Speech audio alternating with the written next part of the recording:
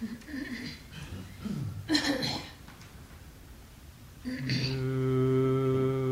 Blessed One, the Lord who fully attained perfect enlightenment, the teaching which he expounded so well, and to the Blessed One's disciples who have practiced well, to these the Buddha, Dhamma and the Sangha, we render with offerings our rightful homage. It is well for us that the Blessed One, having attained liberation, still had compassion for later generations. May these simple offerings be accepted for our long-lasting benefit and for the happiness it gives us. The Lord, the perfectly enlightened and Blessed One, I render homage to the Buddha, the Blessed One.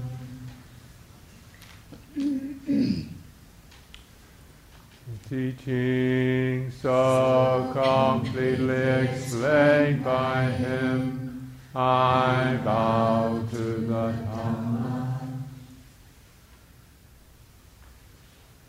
The Blessed One's disciples who had practiced well, I bow to the Sangha.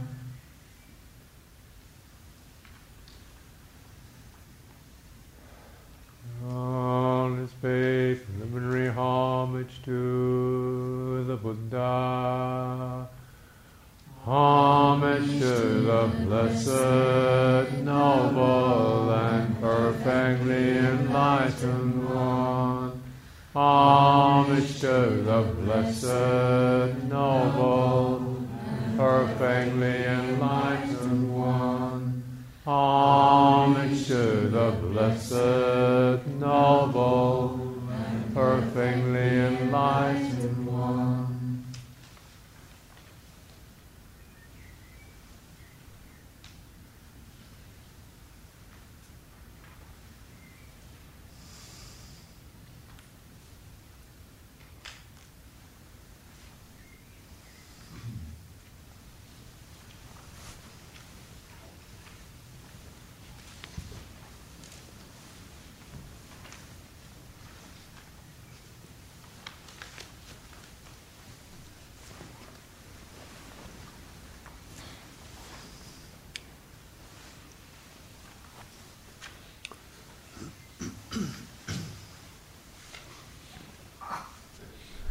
Let's chant the reflections on universal well-being.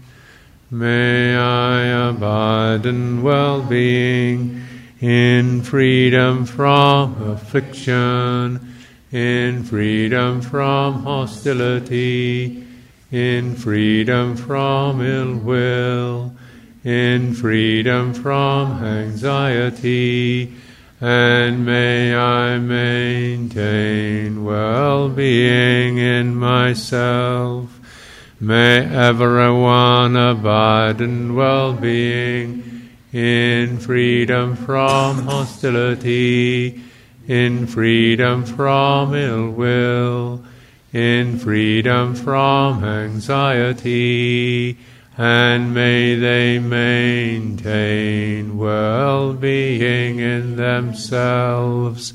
May all beings be released from all suffering, and may they not be parted from the good fortune they have attained when they act upon intention.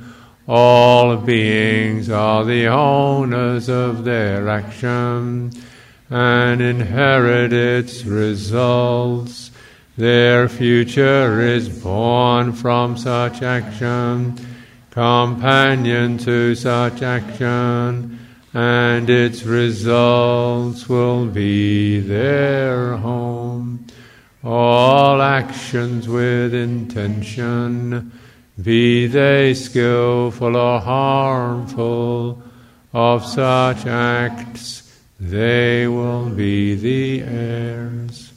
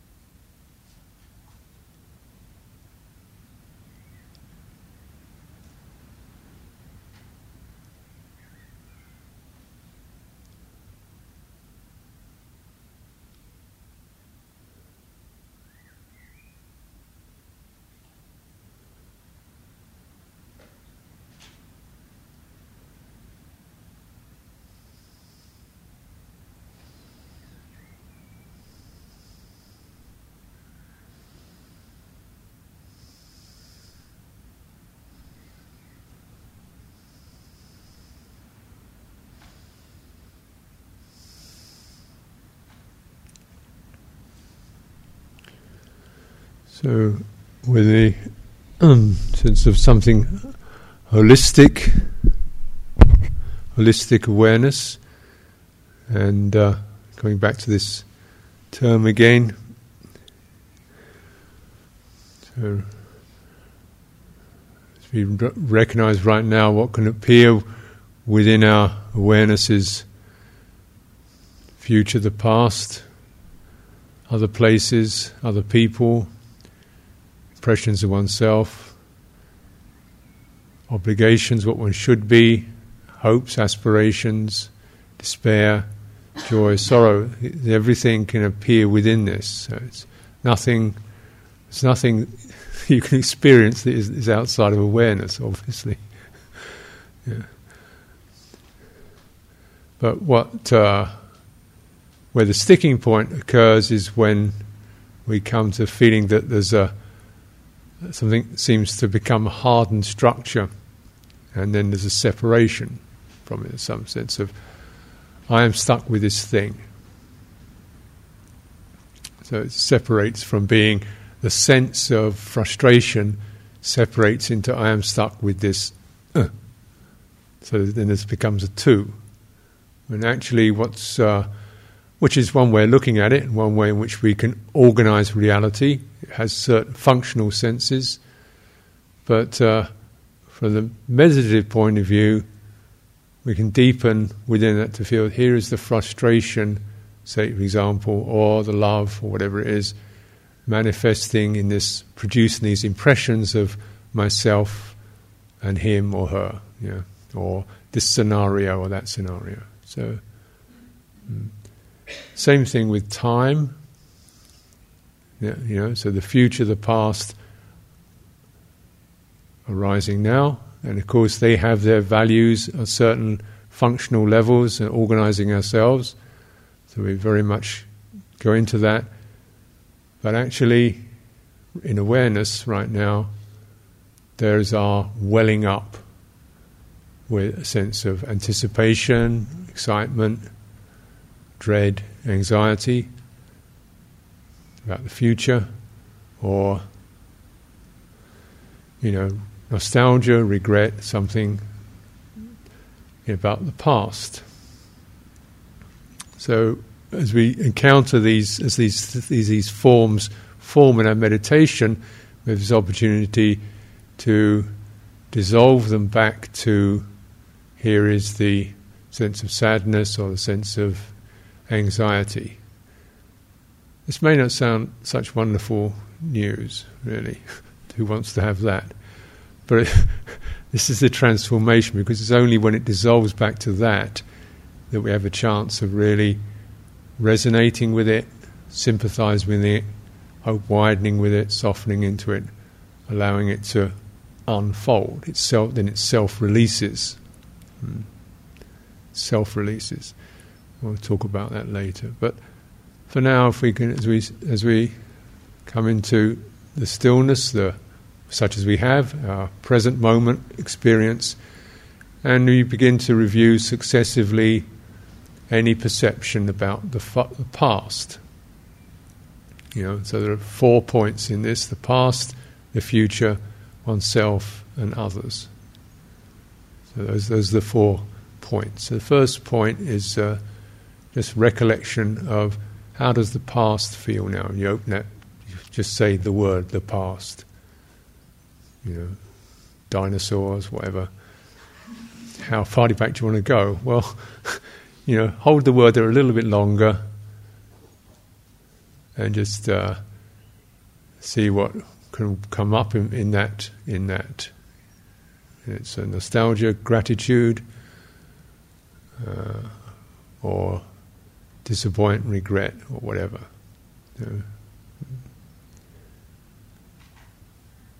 How it was.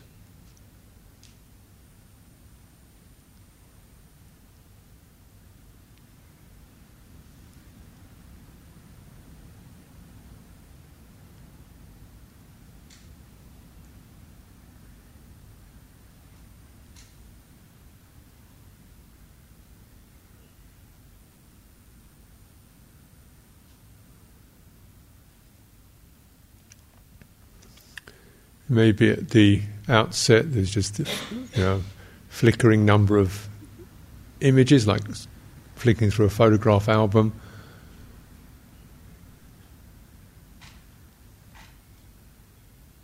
But we're also attuned, almost emotionally attuned to, is there one there or something that's going always has been, or something that seems have a certain weight to it, or a structuring to it.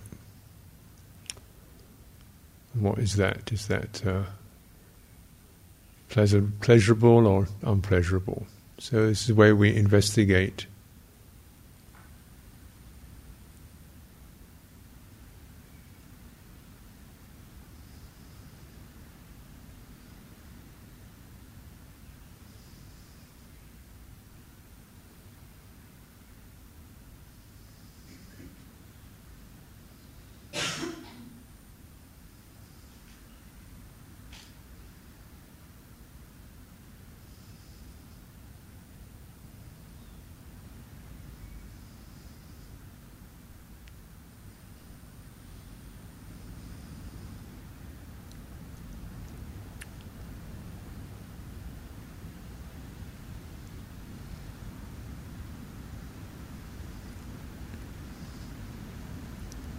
Feeling for any tones there.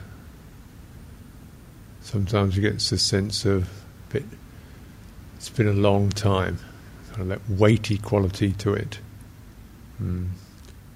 trudging on, a long time. Weariness, we might say, that's what it is, weary.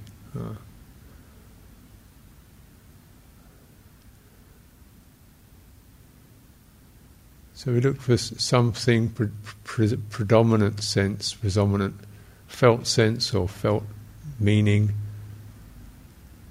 Sometimes an image comes up, or a face, or experience of oneself in the past. Then what is the one word that captures perhaps the emotional resonance of that?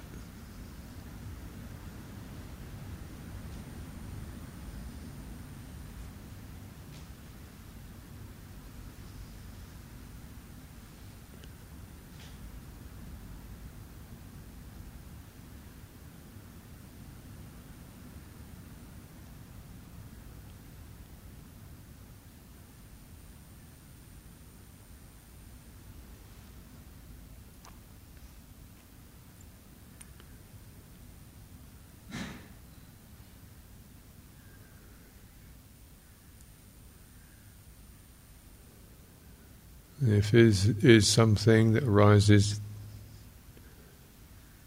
may not be, there is something that you could name as a one word that covers for you right now, how that feels, what's that's carrying, what's that's bringing. Holistically, how does that sit in your heart? How does it sit in your body? Any part of your body warm, glow, suffuse, wrinkle, contract, bristle, sink? Any felt sense in the bodily sense that occurs with that? And the one direct way of then giving this some space to release is to go to the bodily sense and just see if we can feel that bodily sense. Breathe into that bodily sense, or feel into that bodily sense. Perhaps relax it, or come to a stillness or a sense of releasing the activation of that bodily sense. It can be through widening your focus. If something in your throat, you include to widen the focus, to include your chest, your shoulders, the whole body, even down to the ground. That's like an earthing.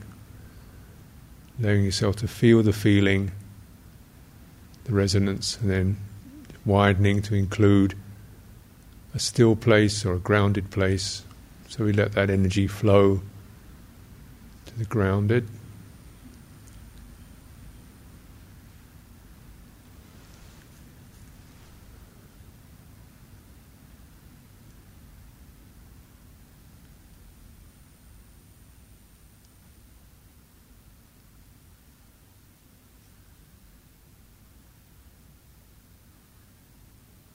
Of course, opening the heart, if that's possible. Sometimes the heart just seizes up. It's a strong one.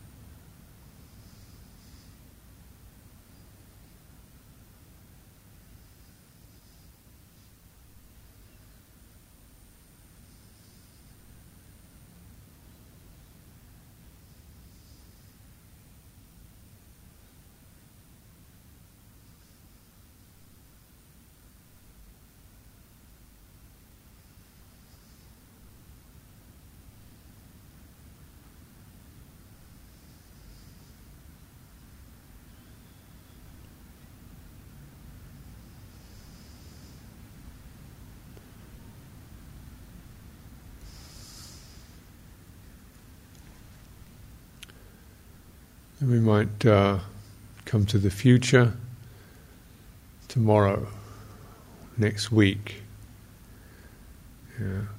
by the end of the month, or after the retreat, something like that, or when I get home. Then the felt sense, before we get into too many details, the felt sense of that, the future.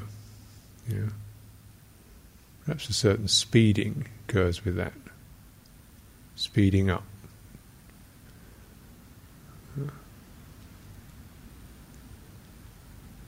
So activation, this is activation. Notice that. Notice also, before we get into the details may have already jumped in already, but what's the abiding tone?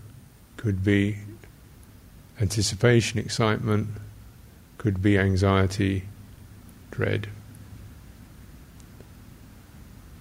This is going to get into this again. Here we go again. It could be that feeling to it, certain gloom even. So see if we can just feel what's happening now. Here we are now.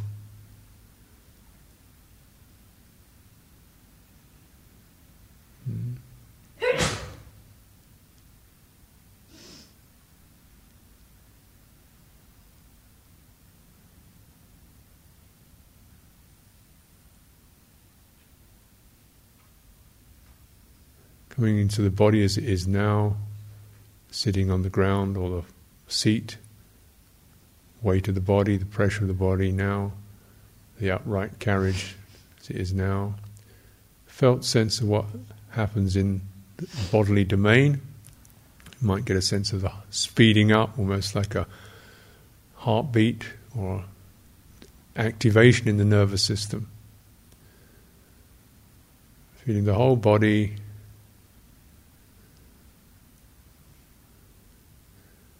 See if we can even discern areas of the body that seem to be activated. Could be the chest or the throat or the face.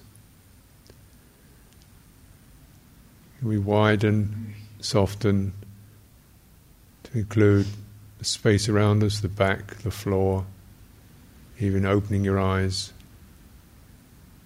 Widen the perceptual field till you come to a place which isn't activated. Then you're bearing the activation in mind, also touching into the places that aren't activated, and just holding that, being with that. So it's giving it room to flow, to move. The future, the past, the future.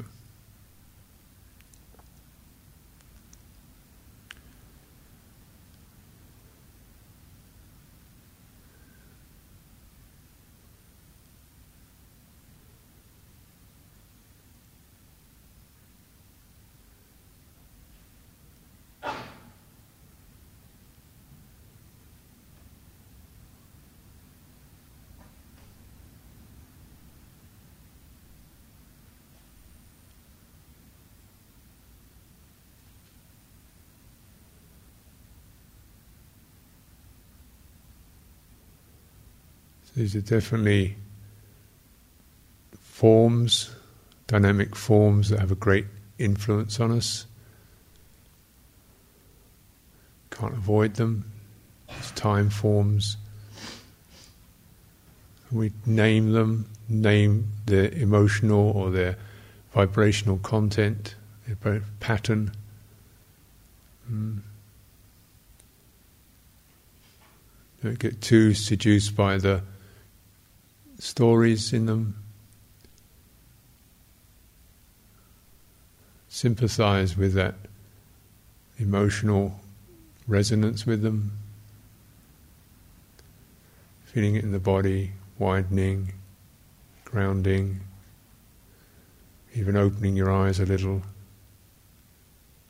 widening to include the whole room, if you like. Yeah.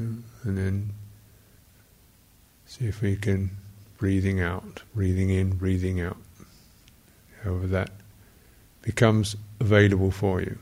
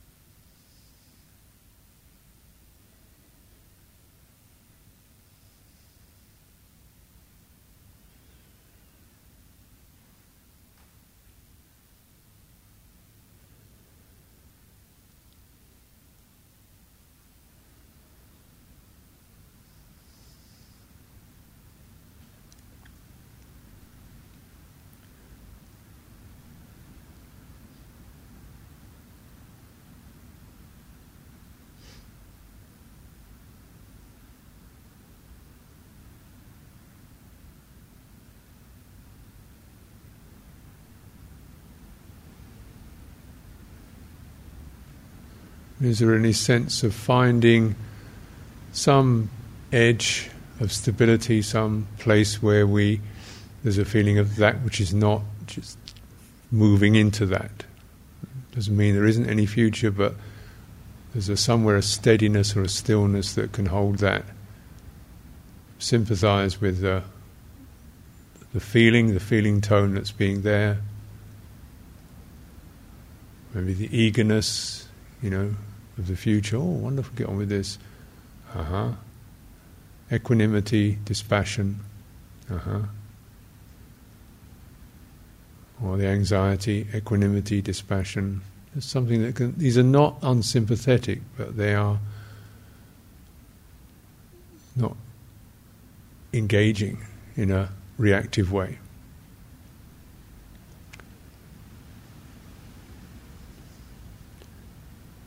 Play with it a little bit.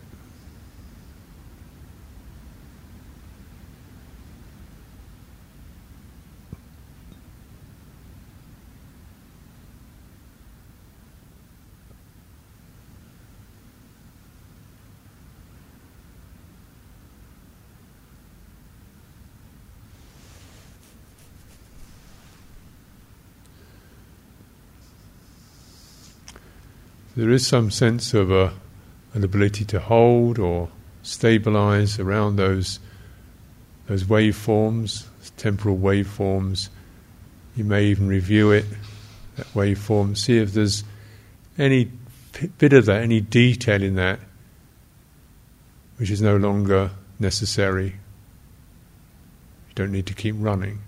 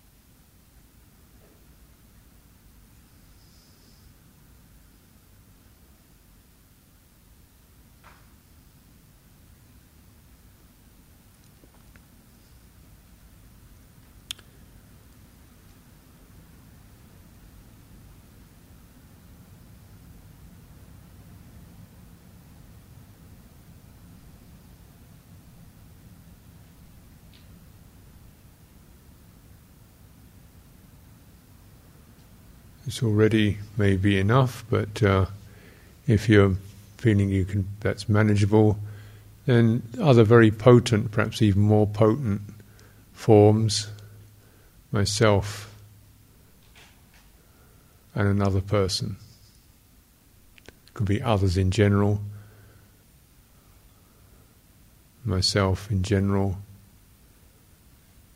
But, you might see which one that is a very potent forms that bring up a lot in us.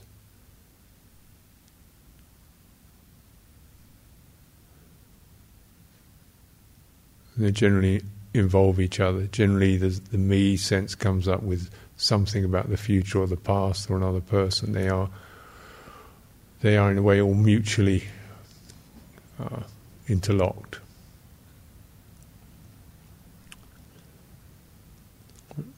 We might start with others, other people, general feeling for others. And you might feel other people, fine. May they be well, may they be happy, may they be free. Pity about that one.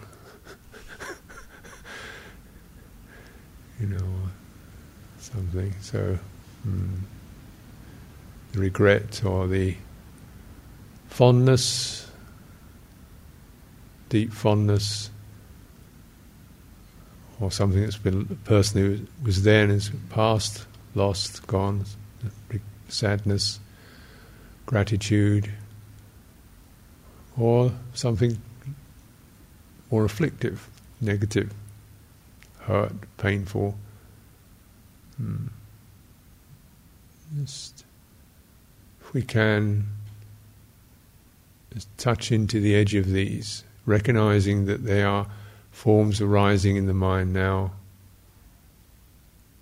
always bearing that in mind. Forms arising in awareness now. We open the door, see if there's any of these that need a little bit of kindly or spacious attention, which could come in the form of saying goodbye, embracing, forgiving, ventilating some feeling about, feeling the feeling. Again, simply speaking, again the same sort of process. You've got to hold it first of all. Don't get too reactive. Hold it. Come into the body. Feeling it in your body. You might even just slightly open your eyes. So you get some sense of another,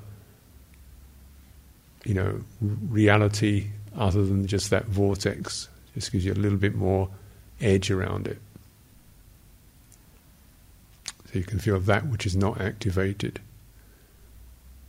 You need to have that reference in order to hold or ground the activation.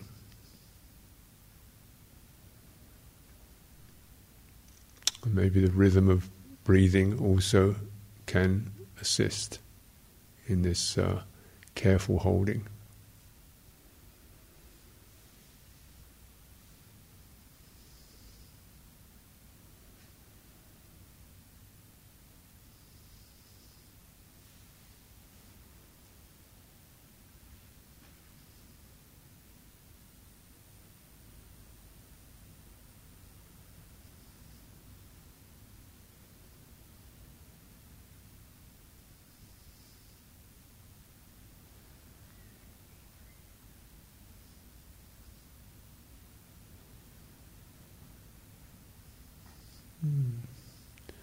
So these forms could be admiration or gratitude or something less pleasing. But whatever they are, even the affection and admiration, there's nothing wrong with it at all, but how to ground in that so we keep that, respect the space. We don't lose our center in that. And even, perhaps even more pressing when we have negative, afflictive perceptions, that we don't just saturate in that.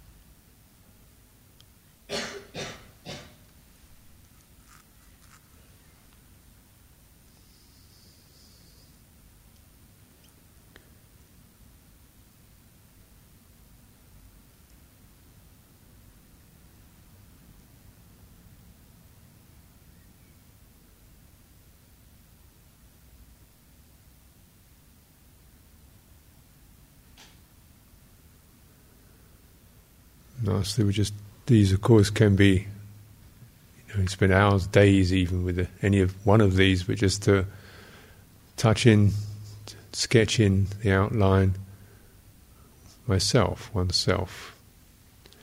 Going with this, there might first of all just be a kind of flurry of impressions, or what's that, so much, which one, so many flurrying impressions. So you just stay with that flurry, perhaps, of, I don't know, myself, all right, I guess, whatever, flurry, is that movements?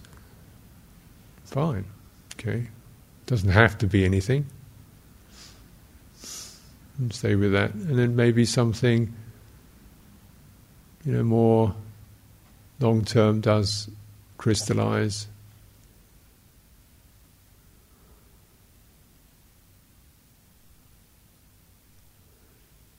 It's not a metaphysical statement we're looking for, but a felt tone.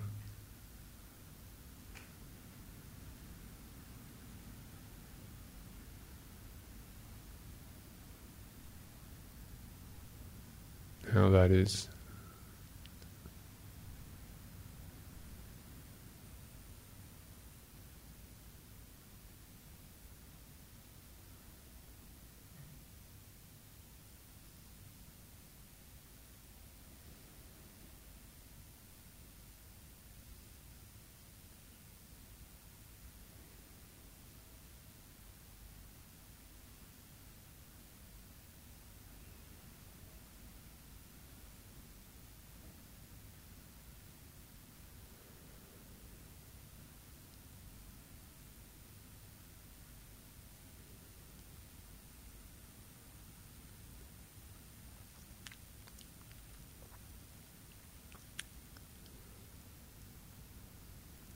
Of course, there may arise statements, didn't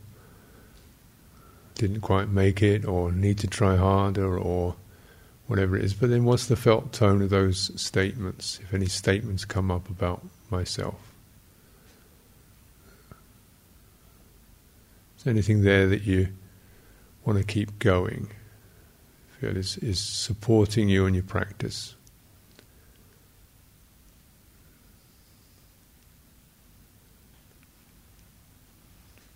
Any statements about oneself that do not support one's practice, any statements that seem to support one's practice, how do they feel? And then, is there any ones that we don't need to keep running now? What would it be like without that one?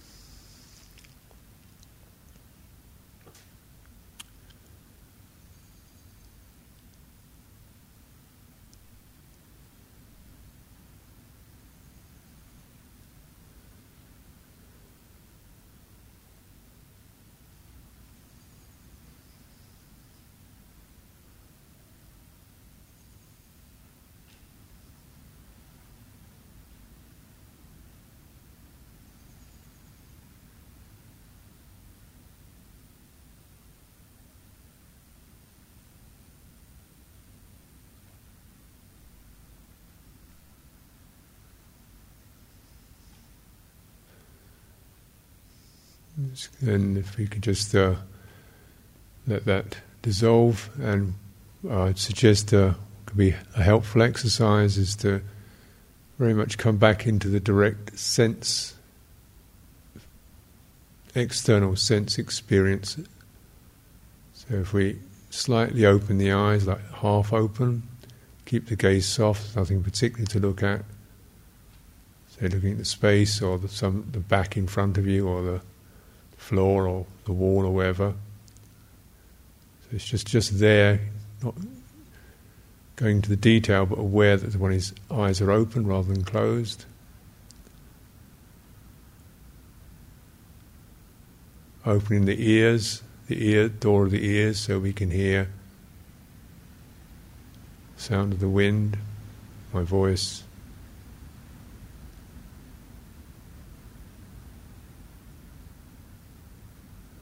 Tactile sense, we can feel the pressure of the body, the twinging, the warmth, the weight, structure. And just having a light touch on all of these.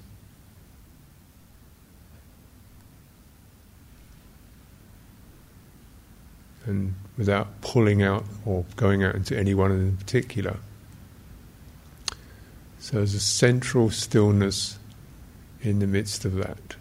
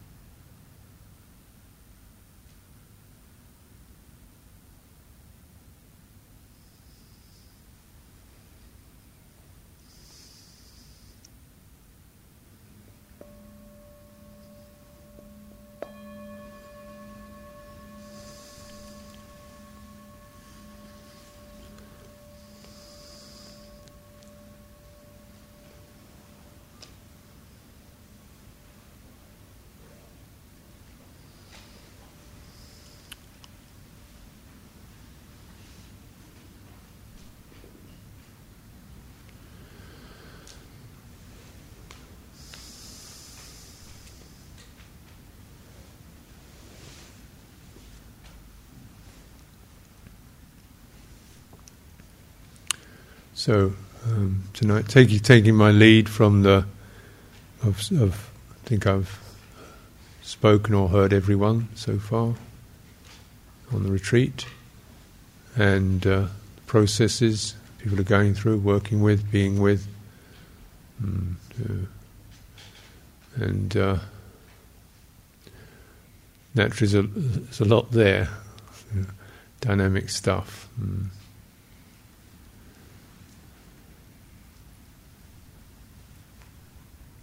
And maybe today or occasionally we do touch into a little bit of stillness, a little bit where we're not so compacted or reactive or contracted. There's a little bit of that. There's just a touch of it, or even periods of it. It feels quite pleasant and joyful. And then maybe the wave comes up again and more things come in. That seems to be very common. So this is the way it goes. When we're contemplating these as waveforms,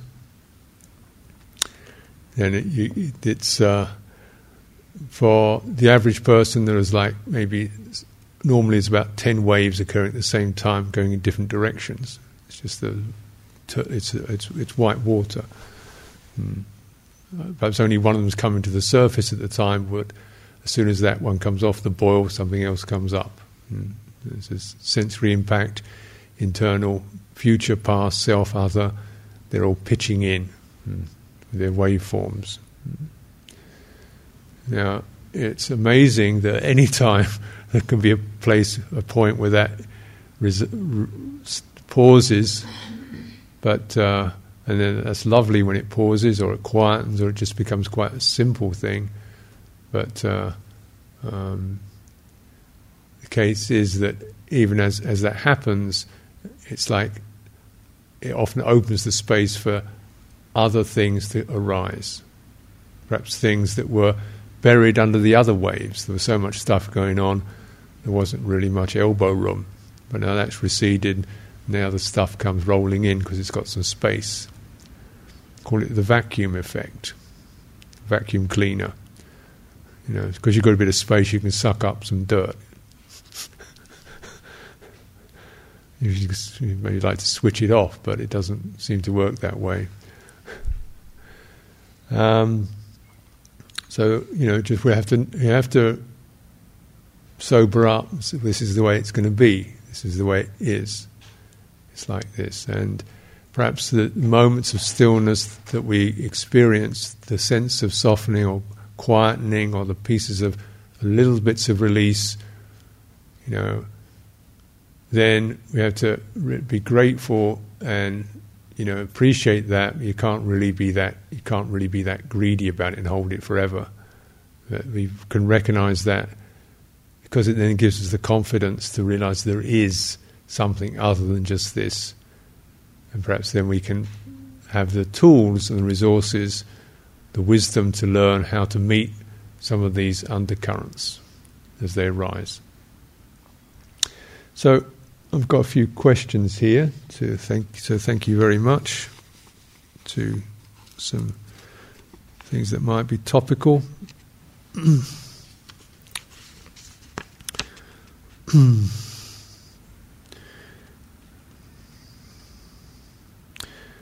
The tumbling today has felt like a landslide, prompting despair, then recovery, okayish. The more the body settles, the noisier the mind gets. Ag.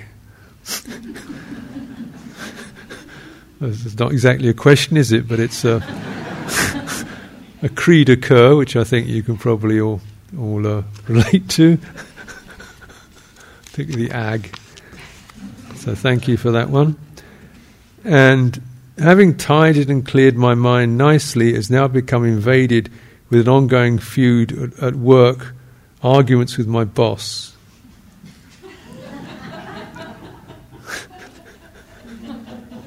Is that, yeah? Can we relate to that one? What do you do when there's a conviction at the very core of one's being that one is fundamentally defective? Have you noticed that one? Yeah. So yes, these are the vortexes. These are the forms, the waveforms that seem to have become a certain locked obsessiveness about them. Mm-hmm. Yeah.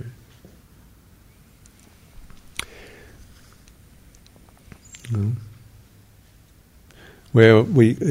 So there's different qualities in those three. One, the conviction at the very core of one's being that one is fundamentally defective. That's fairly deep structured and quite structured in. It hasn't got any particular specific stories to it, like my boss, my dog, so and so, so and so. It's just it's not really.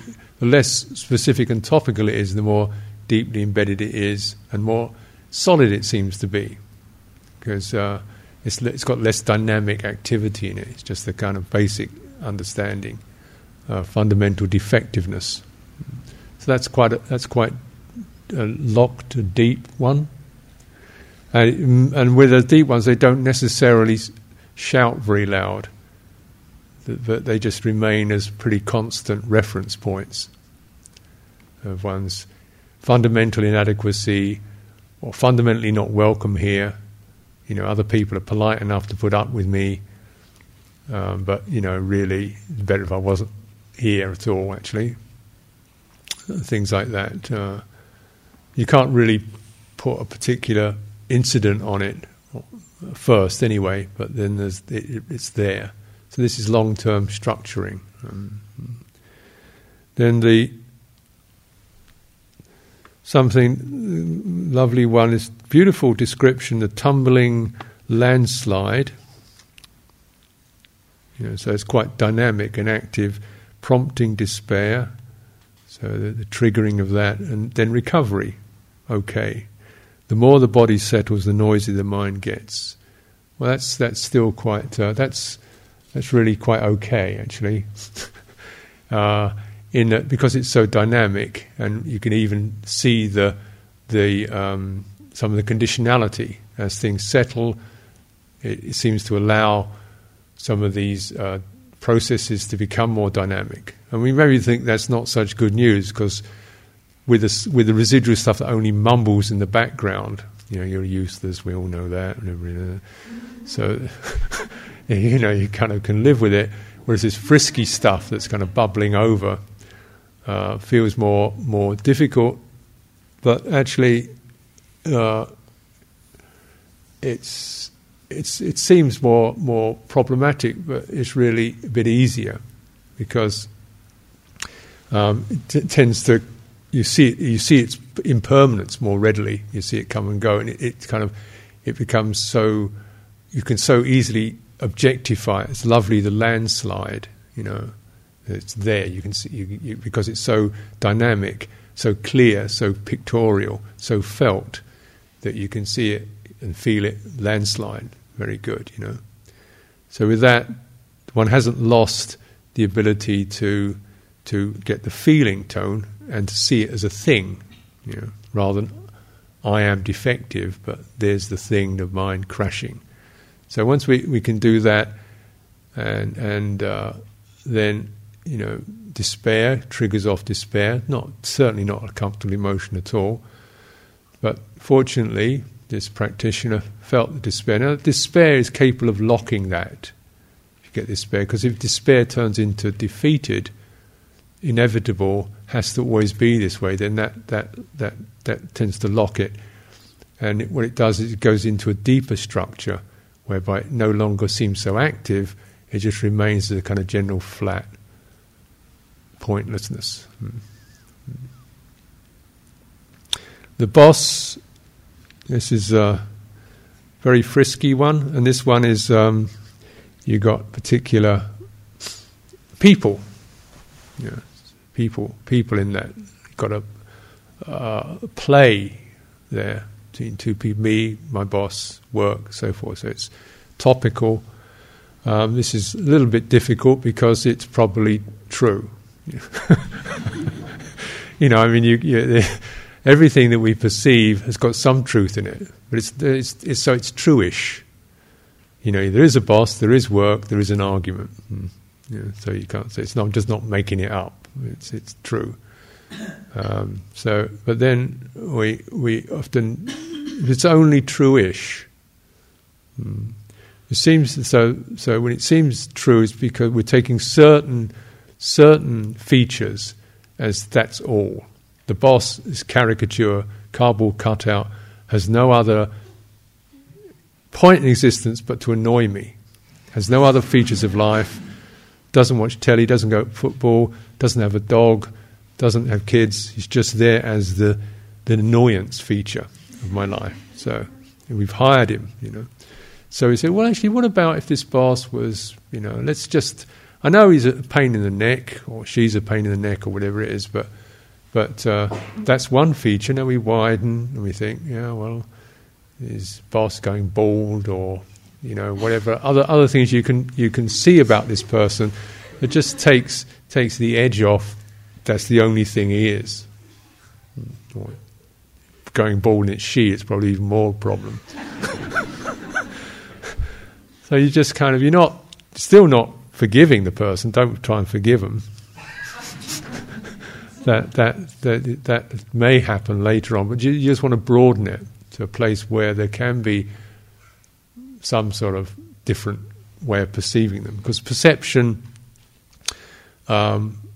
which has got some truth in it, is a trigger for our emotional response. So if we change the perception, we don't deny that perception, but we broaden it, perhaps we get a different emotional response. Like, he is a pain in the neck, and so, but he's got to live with himself all day long.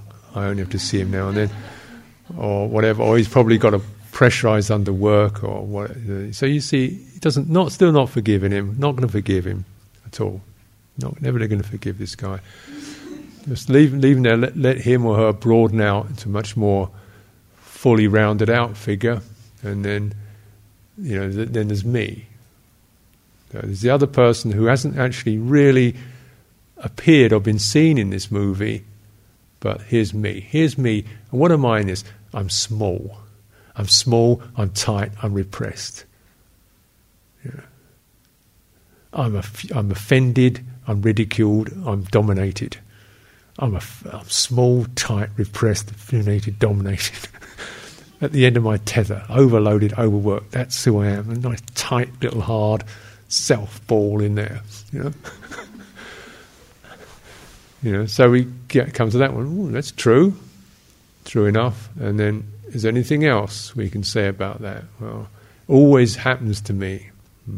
Another piece. So there's a bit of despair and busy doing other things. Got a life to live. So you can kind of flesh out that. So we get to be some real people, more three-dimensional people, in that then there's a possibility that the tension of that scenario starts to just change a little bit. And then we come to the argument, which is the meeting place of the two. And what do I want to do? Do I need to be in that? My tight, dominated being does need to be in that. In fact, if I'm not, it's dependent. The argument of me feeling whatever I'm feeling with that are two sides of the same thing.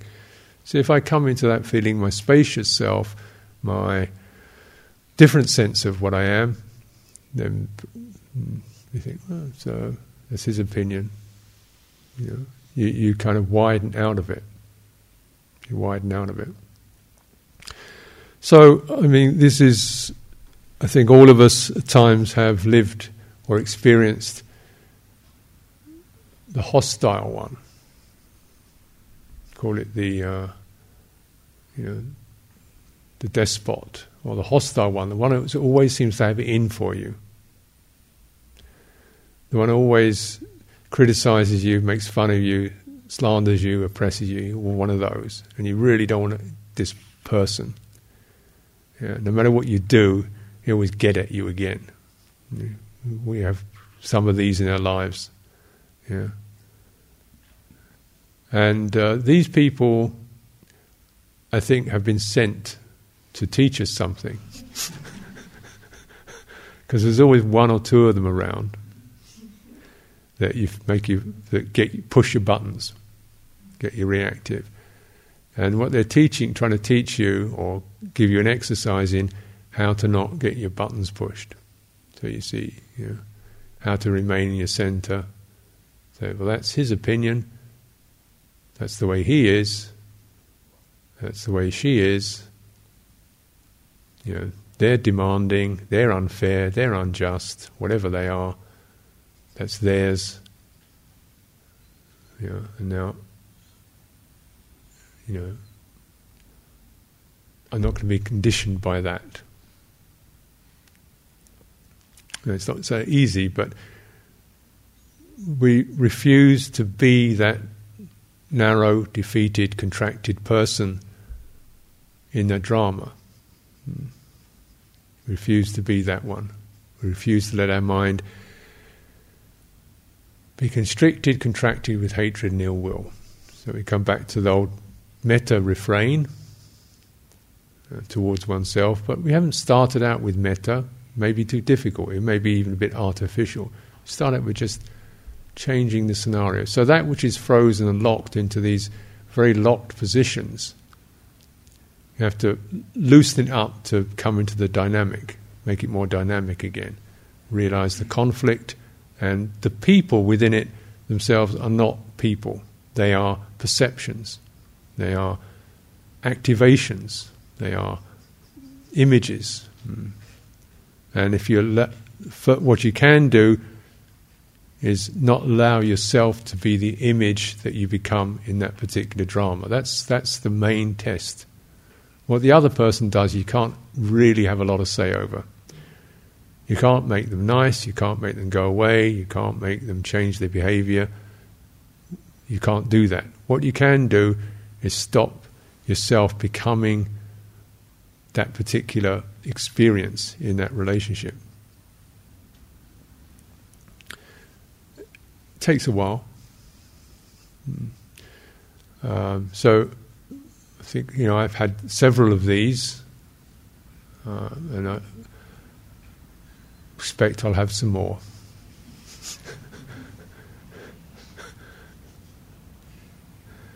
How unfair, how unjust. I've tried the best I can. After all I said, right, and he misunderstood me, and he misinterpreted, and said that about me, and this, that, and this, that, and this, that. How unfair, how rotten. And well, you can't really change his behaviour, but you can change your own. Change your own, first of all, by not allowing your waveform, your form, to become that which fits into that drama.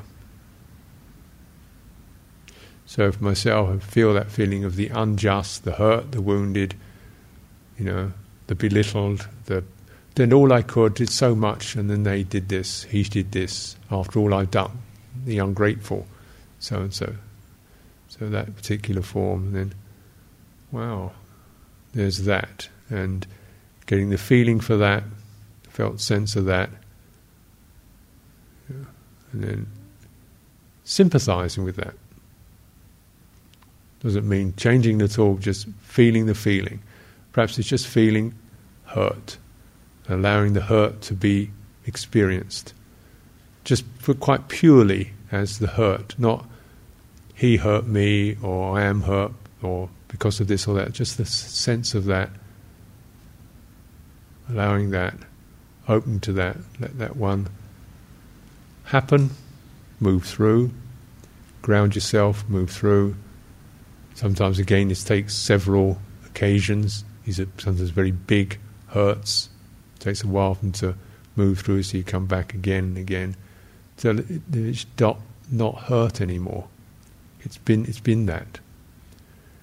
There's perhaps just in the sadness, how sad it is that two human beings, we can't seem to get it together. The sadness comes through. And then the weariness. Why do I have to keep living my life like this? Okay, be with that one. Yeah. Okay. So the why, another one. Why? Be with that one. Why does it have to be this way? Why does it have to be for me? Be with that one. So you keep revealing layers and layers of these emotional trends, from the very apparent acute hurt to the residual nagging, what's wrong with me? Why is this happening to me? Why is life like this? It's not fair. Or the weariness of that. So you come to, and every one of them you touch that place, feel that place. Same basic practice, widening, grounding, feeling in your body, letting the feeling be felt, moving through. And over months, maybe, it gets so that you've felt all that can be felt in that. It's been done. So you've emptied it. And then the guy or the person, whoever it is doing his thing, and you're just sort of looking at it. Going, you haven't got, your button has been deep unplugged. From that place, it may be that's the occasion when you can say, George, you've been saying that kind of thing about me for about last 6 months. You've been saying that kind of thing. Are you sure? Is there something wrong with you? Have you got a problem there? Or whatever, you have to trust what arises, but you can actually come from a cool place and just to sort of, how is it for you now? You can actually sympathise with this person. So, you get really upset about this. And so I've had this experience myself, and finally I've finished. And then then I can actually say to the person who I feel has been annoying, aggravating me, yes, seems you've got a problem here. It doesn't seem we're really getting it together. What do you want to do about it? Or whatever, something like that. And really kind of concern for their welfare. It can go that way. It could go to the place where you come to that place of it's finished or whatever, and then, I don't think we can't seem to live together. It's time to, it's clear. It's just, do you think it can work? I don't think it can work. Do you want to make it work? Are you prepared to make it work? If it's not going to make it work, then maybe it's time to, move on. That may be a possibility. But whatever it is, you can come from just the place of you're not looking to win, lose or draw, you're just able to be honest and state how it is and place it there. And there's a tremendous power in honesty, in just sheer truthfulness. And it takes time to come to the place of sheer truthfulness, the power of truthfulness, which is not contaminated by I don't want, I do want, why you, me, it, that, and so forth, which always creates these pressures within it. Just the clear, calm, steady power of truthfulness. You place it there, and you can place it in front of the other person and say, "This is what I see. Do you want to look at that? It's your call." You know? Not necessarily in a threatening way, but so you're not getting into that reactive spiral, and that can be. So there is a possibility for that in we might say real life scenarios. But it certainly begins with the internal experience of this person has commented on the boss, the argument, and so forth. And again, right now there might be other layers with that. Like, I was really feeling peaceful and calm and steady, and now this has happened. I'm disappointed. So there's a disappointment. I wanted to be still and peaceful, enjoy my retreat some more. So there's that piece, which we have to first of all, it would have been nice to be still and peaceful. I don't want to deal with this. But this is what's happening. Okay. Could this be something that's not just a nuisance and a hindrance and messing up my retreat, but something that's said, now you're clear enough and still enough. Now you could actually unpick this one. Like an invitation. So let's square up to it. And trying to use some of these principles that we may have begun to get a feeling for, how to be with a perception and a feeling but not in it, how to find a still center in the presence of the activation without being in the activation, just like I was suggesting when we're walking, how to maintain the sense of the still center even as the body is moving and we're seeing and we're hearing, we're feeling the rain or whatever, and yet we're not going out into the flutter and the agitation around that. We're able to maintain the still center.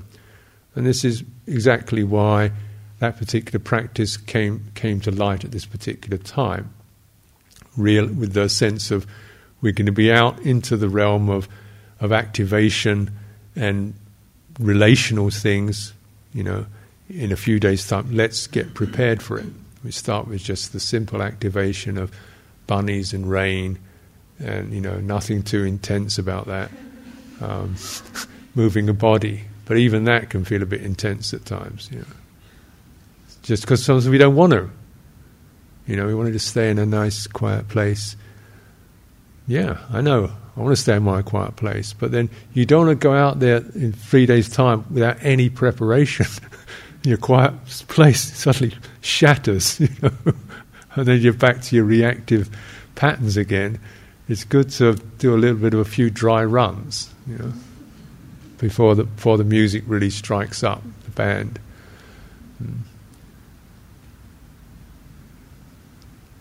So so again, just working on or even the still center within sense activity. There's the seeing, whatever's felt about that. There's the hearing, whatever's felt about that. There's the sense of the physical experience. That's what's felt about that. This is the kind of basic stuff. There's the sense of being in a location. I am this thing here. There's that arises. I'm a thing here, a here-ness, and that's a there-ness. Well, that already is a way, a form, isn't it? Because where does the there-ness begin? There's a here-ness and a there-ness. Where's the dividing line between the here and the there? Is this bit here or is it there? It's the dualism. There's only a here-ness, really. But something, the sense bases divide it into the there and the here. That's what sense consciousness does. Yeah? Does that make sense? Yeah. Could it be that there can't possibly be a there without a here? to know it. So the two are not separate. And when I go, what's the here then? Well, there's that thought. Well, that's there too. There's that physical sensation. Well, that's there. That sense of looking. That's there. Where's the here? Perhaps there's only a there. Whatever. It's fundamentally undivided, although naturally and for functioning purposes, and that's what sense consciousness is about, it is kind of partitioned off, divided. Yeah. At times, the here seems to be about this whole body thing and mine and so forth and everybody else. And other times, the here shrinks and there's sense of it, and the sense of ownership becomes there, and the physical things become there, and the auditory, tactile things become there. Withdraw a little bit more, and the sense of thinking becomes there, and the emotions become there, and so on. So, but other times we own the whole lot and use that as our structure. The psychophysical organism is our structure, rather than our playground. So here and there, and then whatever it is, however seemingly close or far, self or other, it's arising. It's arising. It's arising. It's arising. With nuances of perceptions and feelings and reactions and leaning out and moving back and all that wobble movement. And then the knowing of that is the stillness. Knowing that stillness. Now, as long as we don't want to know that, I don't want to know about that stuff, you get a kind of illusory stillness, but it's a defended stillness. They think, don't bother me. Other people bother me. Sounds bother me. Sights bother me. Thoughts bother me. Emotions bother me. The past bothers me. The future bothers me. We're setting ourselves up for a whole mass of suffering in order to hold on to our kind of tiny little contracted bit of stillness. Is it really worth it? Is it valid? So then that kind of, okay, we have to sort of soften the walls, the boundaries, soften them. It doesn't mean completely reject them, because they are useful, helpful, can be useful to know which leg is mine and which is yours, and which thing to put a sock on and so on. And their sense of personal boundaries, like this is my space, right now I don't want to talk about it, that's fine. But we realise these are soft structures that we try to establish clearly in a positive manner, rather than just the compulsive defence walls or appropriation. This is mine, So when we're centering, walking in the stillness or finding that place, and then, whatever arises. So then the trying to keep navigating between that disturbance pattern, with its various moods and its pictures and its vortexes, the disturbance pattern, and the knowing of it. If you want to hold on to the knowing by itself, that's a bit of an error, really, because you tend to criminalize the disturbance pattern as something that shouldn't be here. And, well, it shouldn't be here, it wouldn't be here. So we're not holding on to the stillness as a separate thing, but just as a centering that conducive to a more harmonious and conducive relationship with the dynamics as they arise. Okay. Now, when you have a seemingly frozen or solid structure, like the conviction at the core of one's being that one is fundamentally defective, the core of one's being, so this seems quite deep, and at this particular time, maybe this questioner has more information but hasn't there. It sounds like it's not necessarily, the topics aren't necessarily apparent as to why one feels fundamentally defective. That's not written down. Perhaps the person themselves is not clear about it. There's just that nagging sense of it. Okay. So we want to, first of all, objectify it. And the person has done that. There's that. So that's the first step. Fundamental sense of...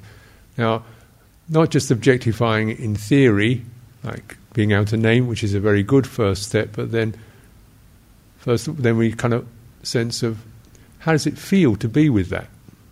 So there's a little bit of trying to resonate with it. It doesn't feel good, does it? Sad or hopeless. So then it starts to become a little more mobile because now a bit more activity is happening with it.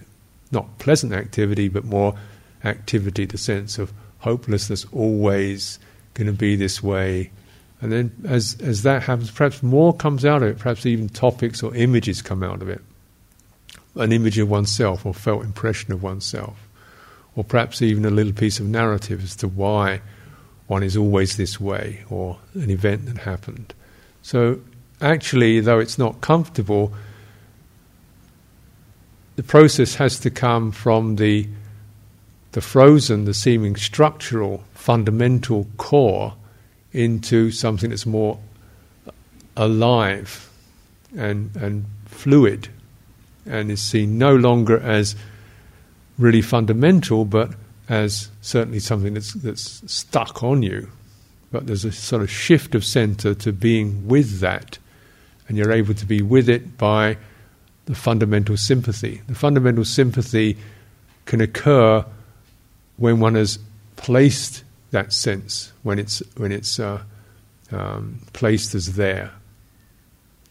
When it's placed as there, then we are. Rather than I am it, I have it. Rather than I am this defectiveness, I have this defectiveness. So it just slightly inches it a little bit away. What's it feel like to have that sense? Hopeless. Always true. Don't know why. Baffled. Fed up with it. Got to live with it. That's the way it is. Tried everything I can. Chucked metta at it. Still doesn't do anything. So then the frustration, and how you are with that. And so we're starting to also acknowledge some of these patterns in a more dynamic way. And is there a way to find a place to be with that? So the being with, which is the sympathy, can also give rise to the sense of a kind of a stillness or a place that can do the sympathizing, where the sympathy arises from. The sympathy emerges from the stillness. So if we may not know the stillness, but we begin with the sympathy. And when the sympathy is there, then there's a sense of a little bit like a kind of a still presence that is sympathizing. This is how the process can begin to unlock.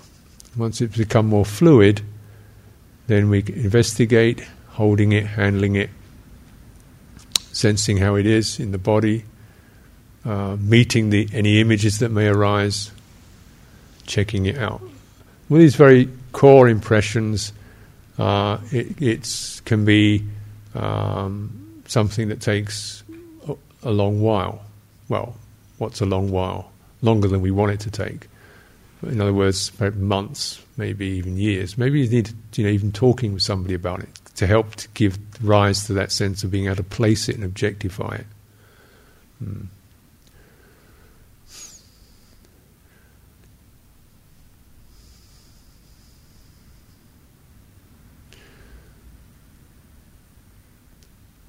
So I've had a pattern of unwelcome.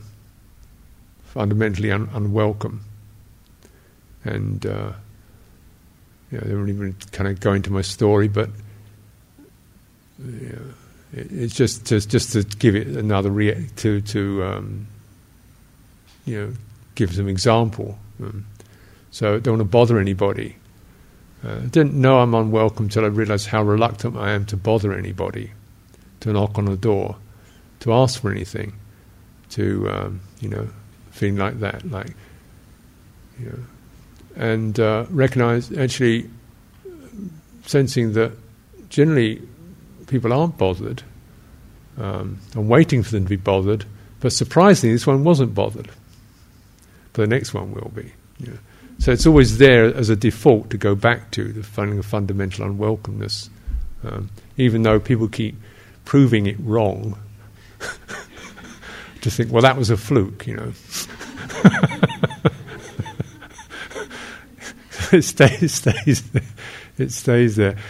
But then kind of being able to name it, objectify it, seeing it there, and then feeling that, coming to the body and feeling that, the unwelcome, and then widening to really hold the whole of that. And the kind of sadness in it, and the contraction in it. And then, may this being, may this be well. What does this want to do?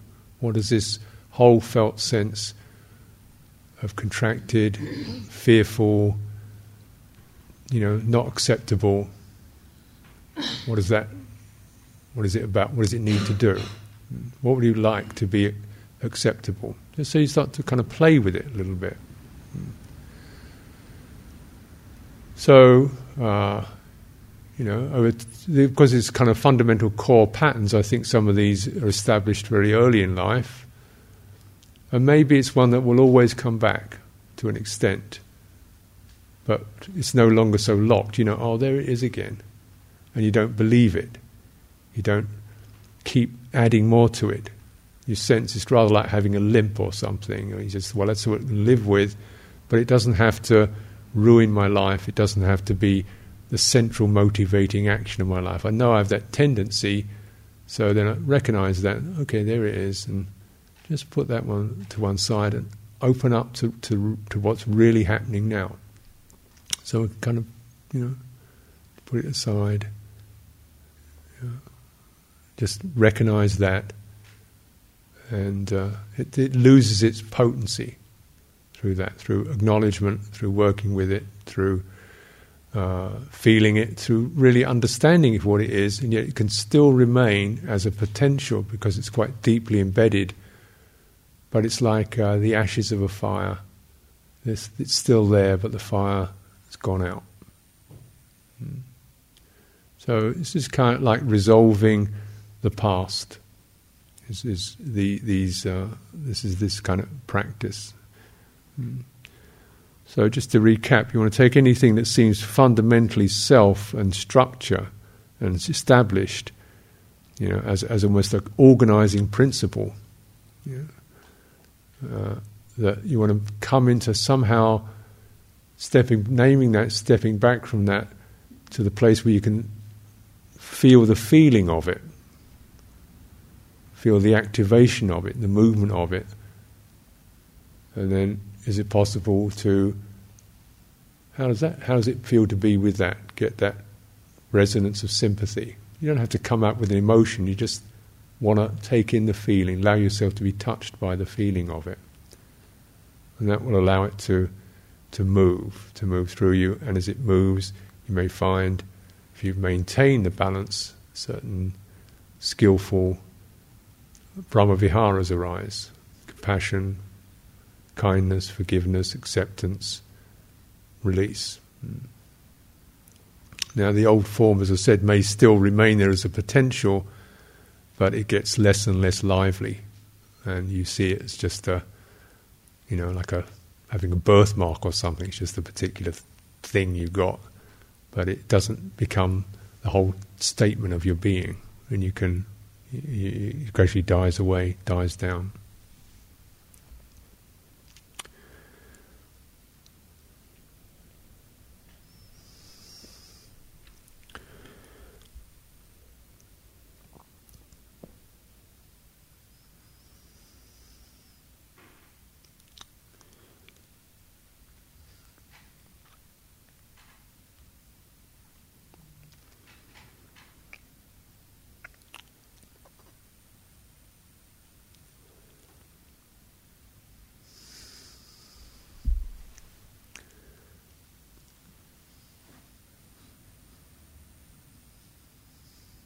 You need a big heart, don't you, in this life? Isn't it kind of what it's about, really, what it's all, stretching us to get a bigger and bigger heart, to be with all this, and then oneself, and then you hear or you see other people, and the feeling of, what that does when you hear other people suffering and difficulties, and and something you want to just kind of, oh no, or change it or fix it, or don't bother me, and just to stay present. Doesn't it really stretch the heart? Isn't that what it's about? And as it does so, doesn't it, in that stretching, doesn't the sense of self, kind of the pettiness, the smallness, the agitation of it, doesn't that die away till you get kind of like a bit grander and more compassionate, more equanimous? Isn't suffering, if it's correctly handled, isn't that a vehicle for liberation, for moving out of the me, you stuff? If the heart can get gently encouraged to get bigger and bigger and bigger, isn't that kind of what it's about?